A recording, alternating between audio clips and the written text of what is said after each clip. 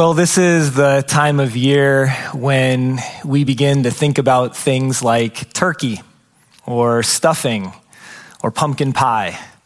And maybe your minds and your hearts think about family gatherings and all the details or maybe even altered details that this year that go along with that, and football, especially if you're a Lions or a Cowboys fan. And of course, probably the greatest gift of Thanksgiving, a nap on the couch in the afternoon.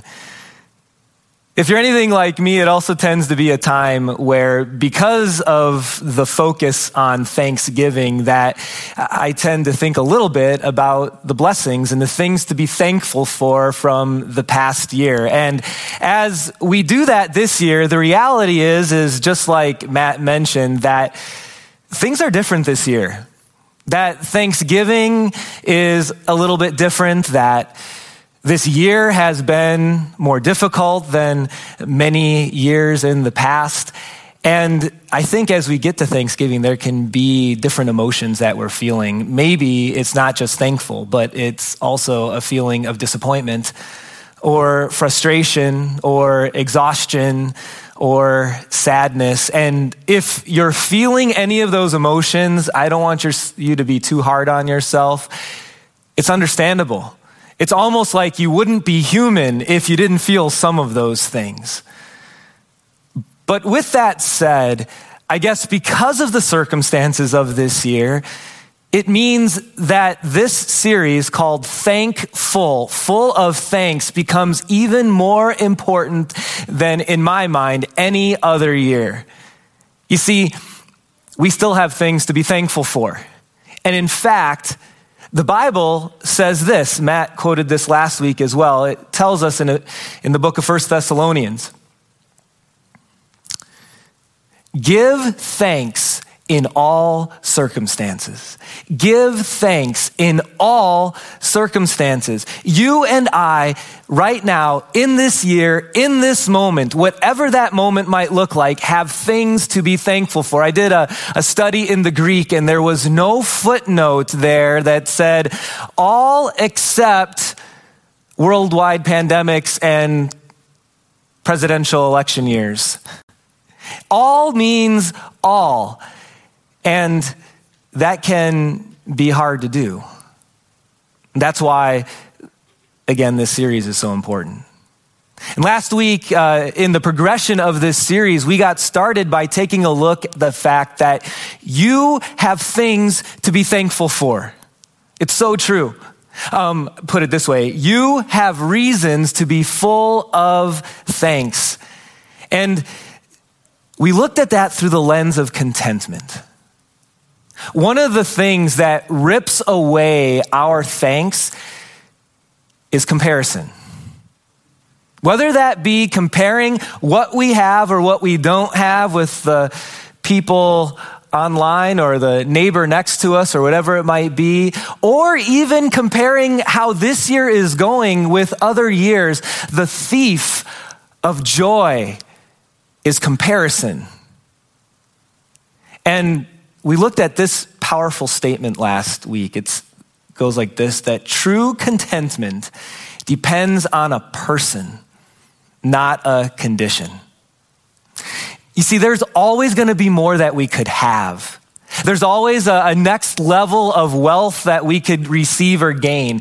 Contentment comes when we open our eyes to an existence bigger than this life or what you may have in the pantry, or what you might have in the closet, or what you might have in the garage, or the trip that you may or may not be able to go to on spring break.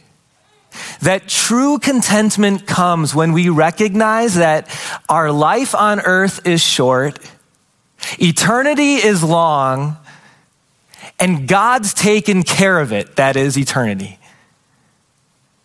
True contentment relies on a person named Jesus and on the empty tomb. And that's where we need to start when it comes to being filled with thanks. There's another thing that I think we need to recognize though too. It's our first fill-in for today. That the affluence of American life has led to a misconception of blessed. The affluence, the wealth, the ease of American life has led to a misconception of blessed. Do you know how the Bible defines blessed?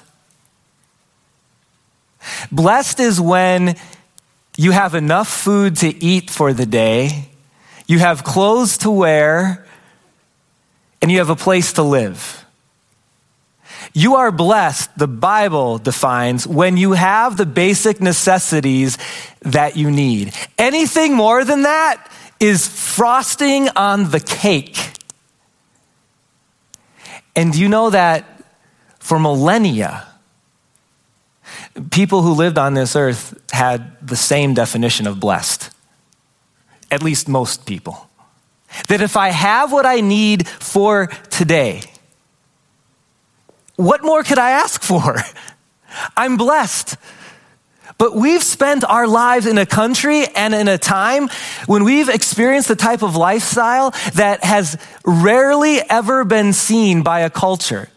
You can go over history and you can see kind of the aristocrats or the high echelon type of people throughout history, maybe in the Roman Empire or in other empires, experience just this great affluent life. But when it comes to an entire culture, an entire people, there's nothing like what we've experienced in our lives historically.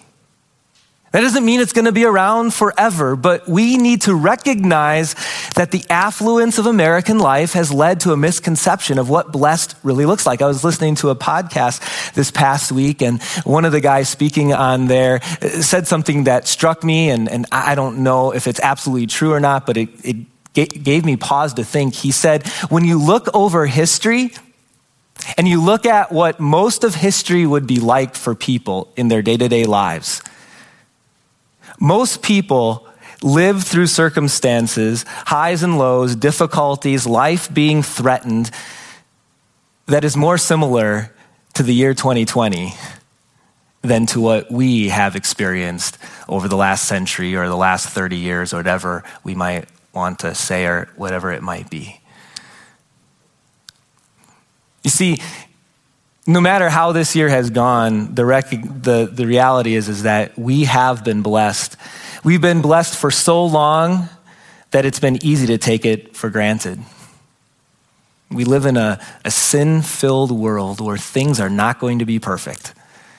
And we're seeing that this year. But that does not mean that there are not things to be thankful for. So that's where we started last week, that we have reasons to be thankful. Today, I want to continue the study by looking at this question. What does thankful look like? So we've been blessed. We have reasons to be thankful. Now, what does a thankful life look like? And maybe a part of you is thinking, well, thankful really doesn't look like anything, because thankful is more of a feeling. It's more of an attitude of the mind. And if you were to look it up in the dictionary, yeah, it is more of a thought process, but not biblically. Thankful may start with what's in your mind, but that's not all of it. And in fact, when you look through scripture and when you look at the teaching of Jesus today, the feeling, it's not even the most of it or the biggest part of it. We're going to look at a pretty familiar miracle that Jesus did and then see what he was trying to teach through that miracle about what does thankful look like. So we're going to turn to Luke's biography of Jesus. He's the one that after Jesus died and rose again, he went around, he was commissioned to write a biography of Jesus. So he went and interviewed a whole bunch of people, probably as many disciples as he could talk to. He, I'm sure, interviewed Mary as he wrote the Christmas account that we know all about. And then he put together an orderly, God-inspired biography of Jesus. One of the things that he included in that biography was this miracle. Luke chapter 17. On the way to Jerusalem, Jesus traveled along the border between Samaria and Galilee. As he was going into a village, 10 men who had leprosy met him. They stood at a distance and they yelled at him. They called out in a loud voice, "Jesus, Master, have pity on us." 10 lepers yelling at Jesus to have mercy or pity on them. And I want to talk a little bit about leprosy. You see, I think probably most of us know that it was a type of skin disease, but I think many of us maybe either don't know or have forgotten just how brutal of an illness it was. So it would start as flakes on the skin, and essentially what would happen is your body would kind of eat away at itself through this disease. And so the flakes would turn into lumps, and the lumps would turn into sores, and eventually fingers and toes would fall off as the body ate away at itself. And limbs, arms and legs would become crippled, and you couldn't walk and you couldn't hold things. And then internally your body would eat away at yourself as well. Finally, you would die. That leprosy was a death sentence for 99.9% of people.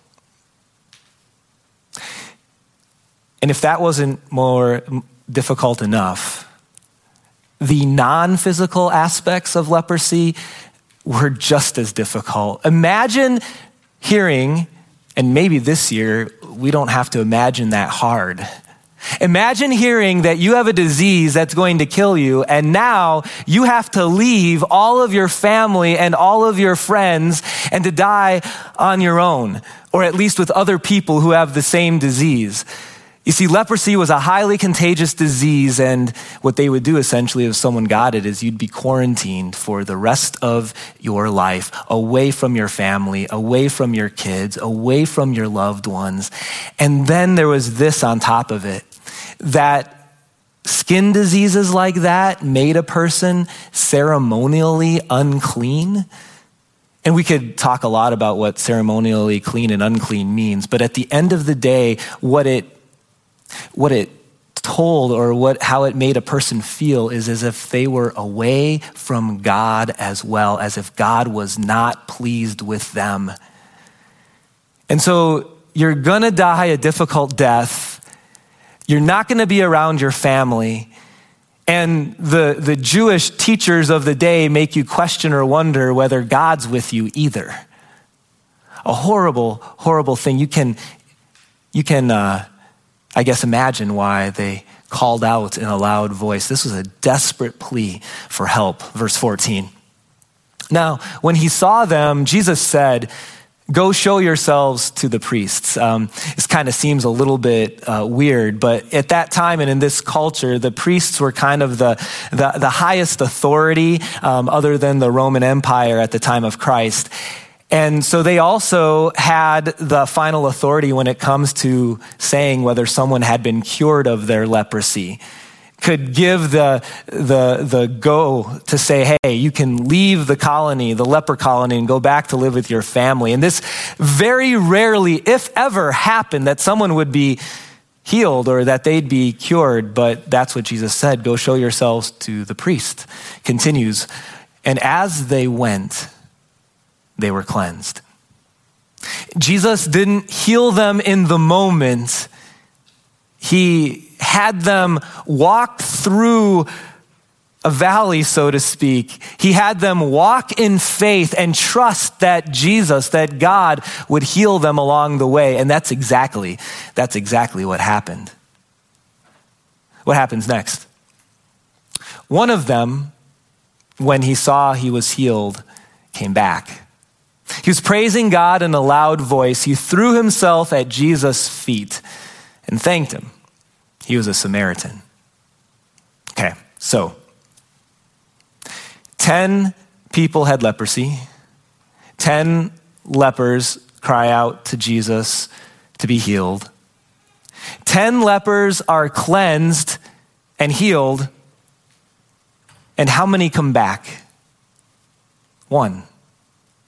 Only one comes back to thank God.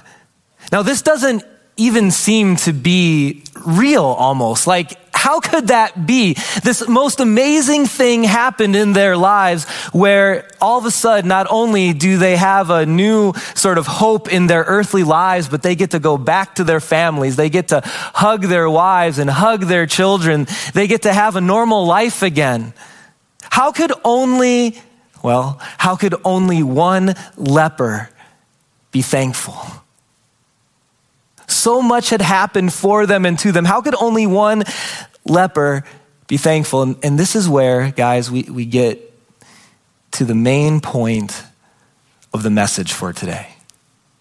This is where we get to the tension that I want you to think about and to pray about, and we're going to have some application about when it comes to what it looks like to be thankful.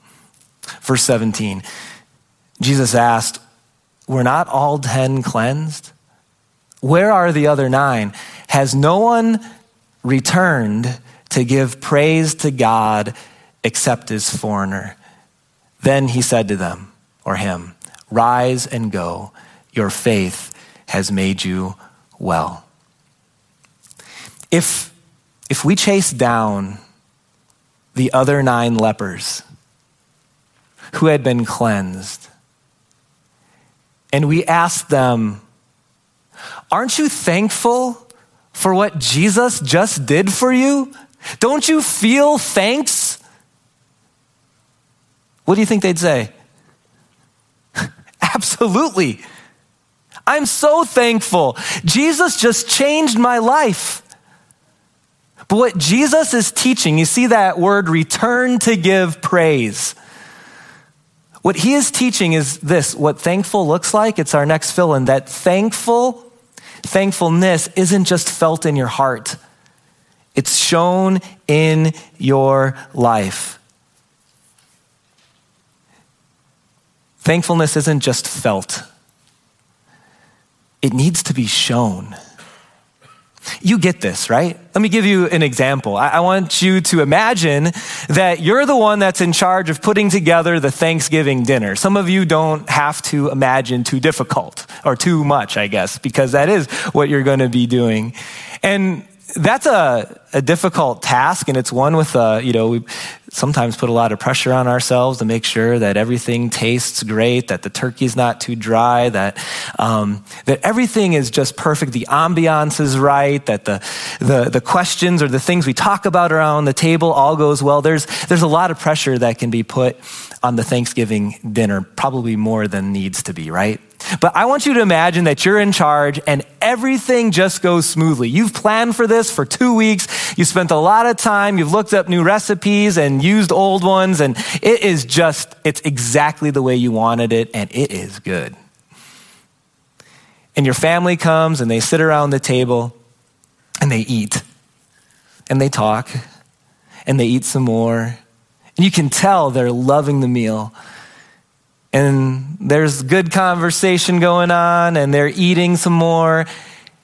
And at no point in the dinner is there any verbal acknowledgement to you who spent 2 weeks planning for this thing. And likely, you didn't do it to receive thanks, okay? But at the same time, even if that wasn't your motive, let me just say this. It is absolutely rude not to say something to the person who has done all of this work. And if you were to ask the people around the table as they're eating this amazing dinner, whether they're thankful, they would say, "Yes, I feel thankful." But you know what? Unexpressed gratitude expresses to the person ingratitude, doesn't it?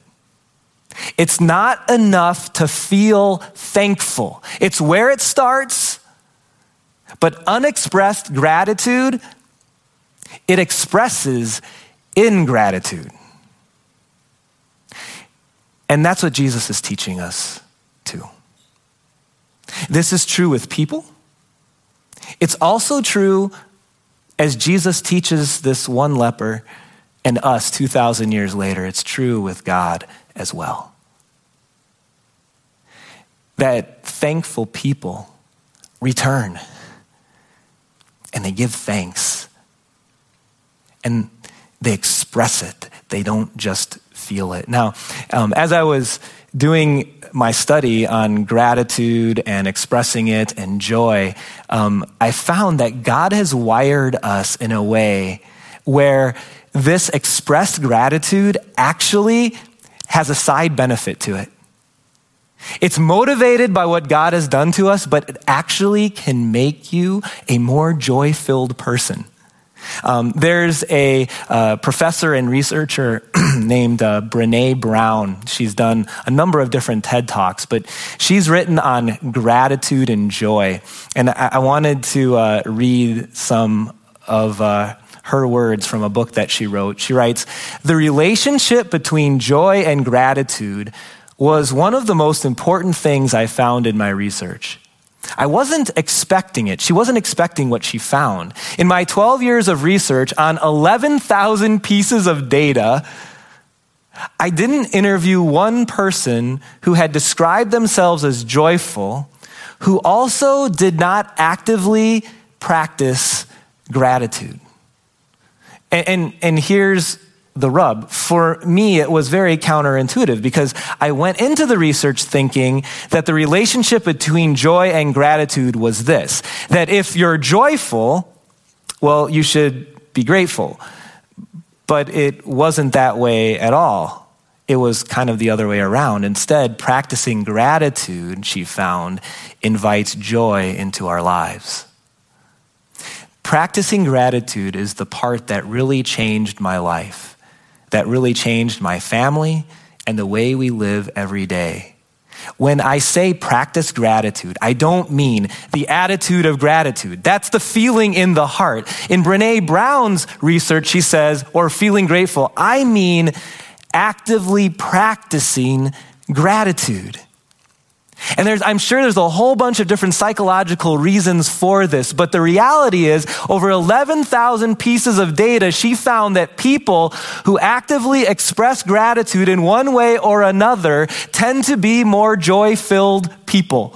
Now, that's not the reason today I'm telling you to practice gratitude. Jesus Christ is the reason, but I want you to see how God blesses us as we follow him. God can bless us as we do what he directs us to do. So let's bring this back to our personal lives. You know, you think about an event like Jesus miraculously healing 10 lepers, and that's an amazing thing. And part of us might feel a little bit like, man, yeah, I wish I would experience something that great in my life. I wish God would do a miracle in my life, and there's no doubt then that I would express gratitude. I want to think about that for a second and ask you a few questions. Would you rather be miraculously healed of leprosy? Or would you rather have never have experienced leprosy in the first place? Or how about this one? Would you rather have an amazing reunion with your family after being forced to leave them for years? Or have had the chance to be with them the entire time? Would you rather be saved from an incurable disease like leprosy or given eternal life because you were saved from sin? See, sometimes we're thankful because Jesus has done miracles in our lives. Other times we're thankful because he, through very natural means, kept us away from illness or blessed us with the things that we need through very natural means. We are no less blessed. It's just God gives that blessing in different ways. And this last one on the screen there, when it comes to being cured. Do you know that although it's not recorded by Luke, all 10 of those men eventually died? It may not have been from leprosy, but there was a funeral at some point for all 10 of those men. You see, Jesus' healing of the leprosy was a Band-Aid that helped them for a little while. what Jesus gives to all of us through his death and resurrection is the true healing that we need. We have been given that which we need the most. And so, as we try to apply this to our lives, not only the fact that we have been blessed, but secondly, that it's important to show our gratitude. Your application is this, number 3.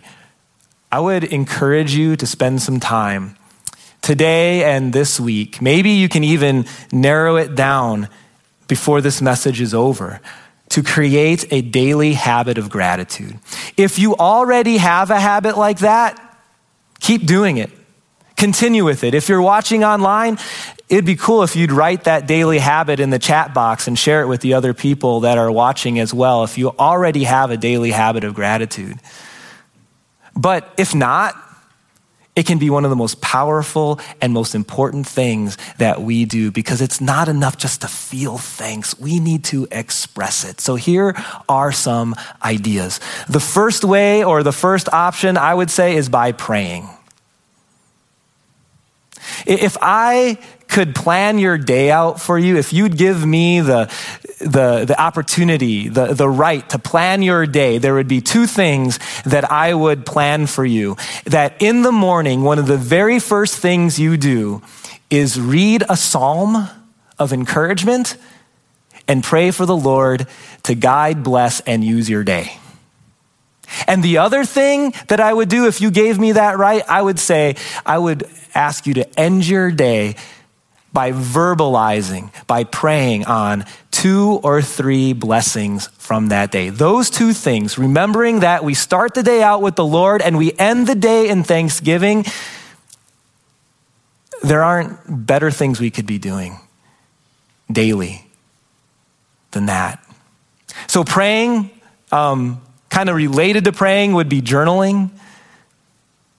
What if you, again, wrote those down? Maybe it's in the sermon notes journal. Maybe it's a different one, but just write down what those things are that you're thankful for, because some days it's harder to find them than others.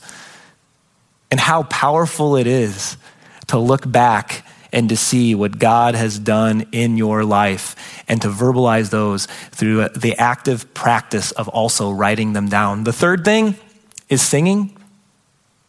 I'm asking you to work intentionally to transform your time in here. I mean, you could sing wherever you want. That's fine. But I'm talking specifically when we get together to worship in person or online. I think sometimes we spend too much time analyzing the song, or is it too loud or too soft, or do I like this one? Or do the lyrics match the graphics on the screen, or why did they change the lights? Like, we got to get out of that mindset. And we got to recognize, and it might mean that you have more of a smile on your face, even though we can't see them right now, but that how can we not sing and smile when it's all about thanking God? In fact, the psalmist writes this. He writes, "Sing to the Lord with grateful praise." Christians, we forget this. Sometimes it's just the thing we need to do before we get to the sermon. No, this is our opportunity to be active in our praise and in our thanks. So maybe your habit is to transform your mind when it comes to singing. And then the last one I want to talk about today would be serving. When you and I are active in serving the Lord, maybe it's at church, maybe it's in your neighborhood as you recognize the role that we have in being able to share the gospel with other people. It can look in a lot of different ways, but we actively thank God when we serve him and when we advance the message of Jesus through sharing the gospel. It's good to be intentional. And yet, as we close, I want to open your mind to something that can transform your life. Here's what Paul writes to some Christians in Colossae. Whatever you do, whether it's your words or your deeds.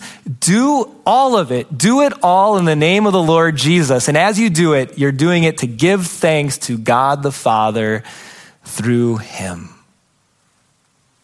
You recognize that every day and everything we do is an opportunity to thank and to praise God? That as we lead our families in a way that leads to Christ, that we are thanking God.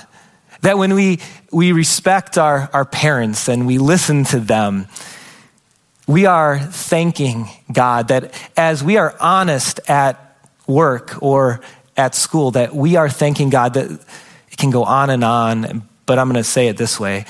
Don't limit gratitude to a point in your life. Remember, it's the point of your life. Don't limit gratitude to a point in your life. It's the point of your entire life. It's a new way to live. It's a new way to see your day. That you and I have been blessed so much, and now we can live out our lives with a renewed purpose to simply give thanks to God, to have our entire life be like that one leper who returned, thanking God in how we live and in what we do. Because thankful is more than just a feeling. It's what we do with our lives. Let's pray. Dear Heavenly Father, we thank you for all that you've given to us. And sometimes we just need to sit back and we need to think about all the ways that you have blessed us. So many ways that we take for granted, that if we have more than we need, we are truly rich through your gracious hand. Lord, as we consider that, inspire us to be thoughtful when it comes to creating a daily habit of gratitude. We do that because in thanks, we're not content to allow it to be a feeling, but instead, we look for opportunity to say it, to show you, to live a life of thanks. Be with us all as we look for ways to do that, not only this week, but always. In Jesus' name, amen.